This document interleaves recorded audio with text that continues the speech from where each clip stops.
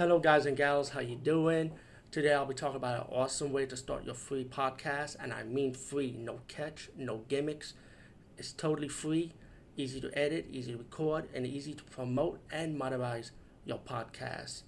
It's called Anchor.fm, and I highly recommend you guys and gals check it out and start your own podcast and let your voice be heard.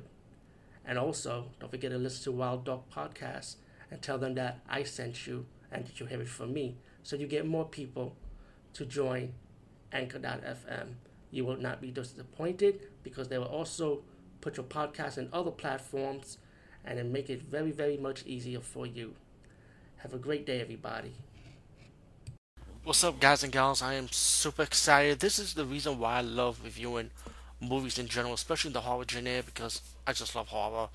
But I love watching horror movies from all over the world. I love all types of horror, but sometimes you get the underrated horror from different countries like Malaysia or Indonesia, Turkey, countries that are like less well known when it comes to the horror genre, and very rarely a lot of people see horror movies from that country. Not all the time, but what people need to understand, there's a lot of horror movies that do come from this country also, and they also have their own mythological take on stuff from their religion, from their tradition of horror, or like the Filipino horror too, of course. This one's from Indonesia. It's called let me see if I got the name right. It's called Pen Gabdi Satan, which is called Satan's Slave. Now, this too, I know there's another movie called Satan's Slave, which I also reviewed, but I think this is from 1980. But I also heard it's proclaiming to be from 1982.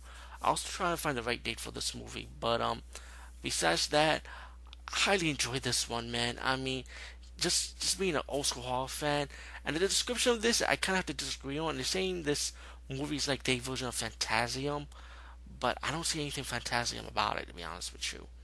You know.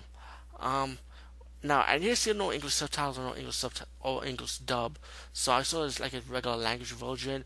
And if you look at my past movie reviews, I do review a couple horror movies without the English subtitle on it, cause I gotta work what I got. And I like to watch movies in general. Well, if I can't find English subtitle, then I'll just work with it.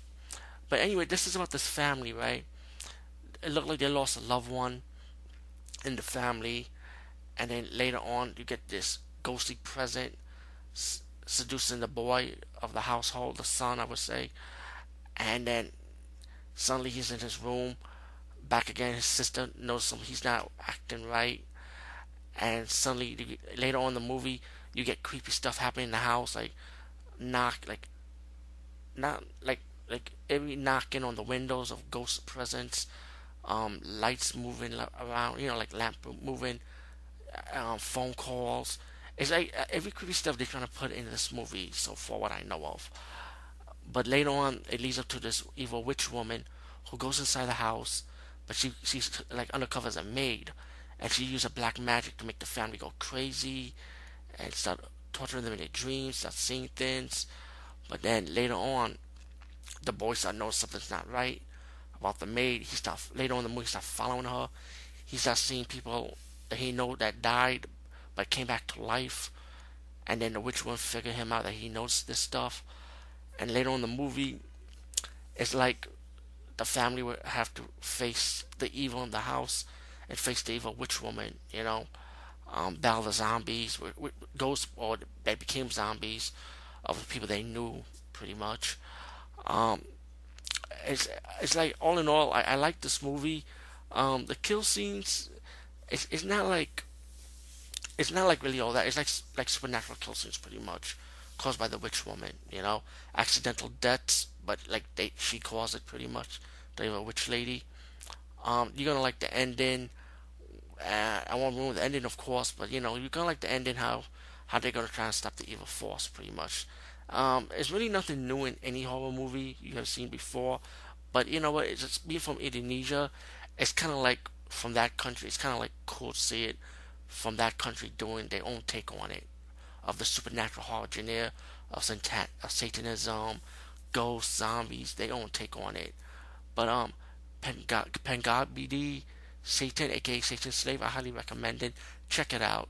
And peace, guys, and see you later.